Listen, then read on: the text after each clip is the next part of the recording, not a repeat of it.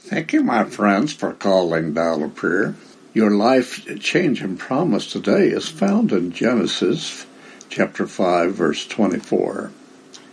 Enoch walked with God, and he was not, for God took him.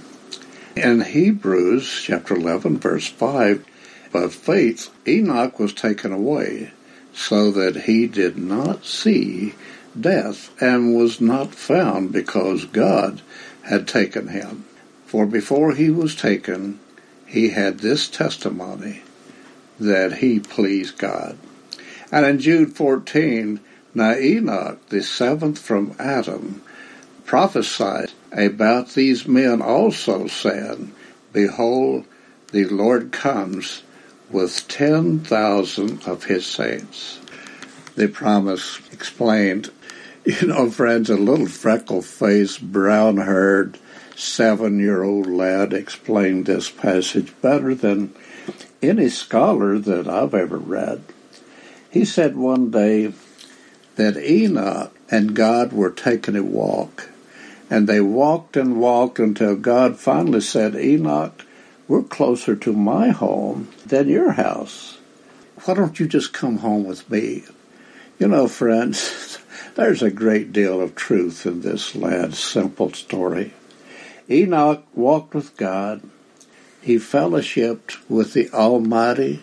He communed with his Maker. And the passion of his life was to please God. And his chief desire was to serve God. One goal, one aim, one heart throb surpassed all others. Knowing God, simply put, God and Enoch were friends, and friends desired to spend time together. God enjoyed the friendship as much as Enoch did, so he took him home to heaven where they could be friends forever. The promise paraphrased, Enoch and God were such close personal friends that God took him to heaven, and Enoch never died.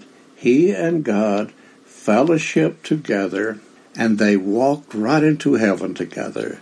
Enoch is an example of all those at end time who please God and are translated without seeing death. The promise claimed, Dear Lord, bless my listening friends, and give us the desire to be your friend as Enoch was.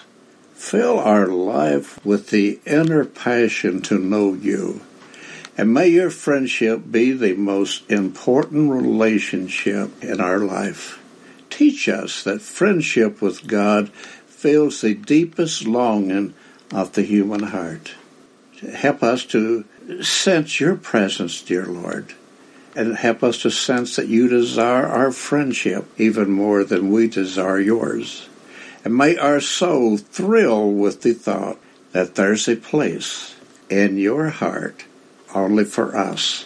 In Jesus' precious name we pray. Amen. This is Glenn Trammell of the Stearns Seventh-day Adventist Christian Church. Thank you, my friends, for calling Dial a Prayer. And if there is one within the sound of my voice that has a prayer need that he or she would like to be prayed for, would you please visit us online, dialaprayer.info. And you have a blessed day, friends.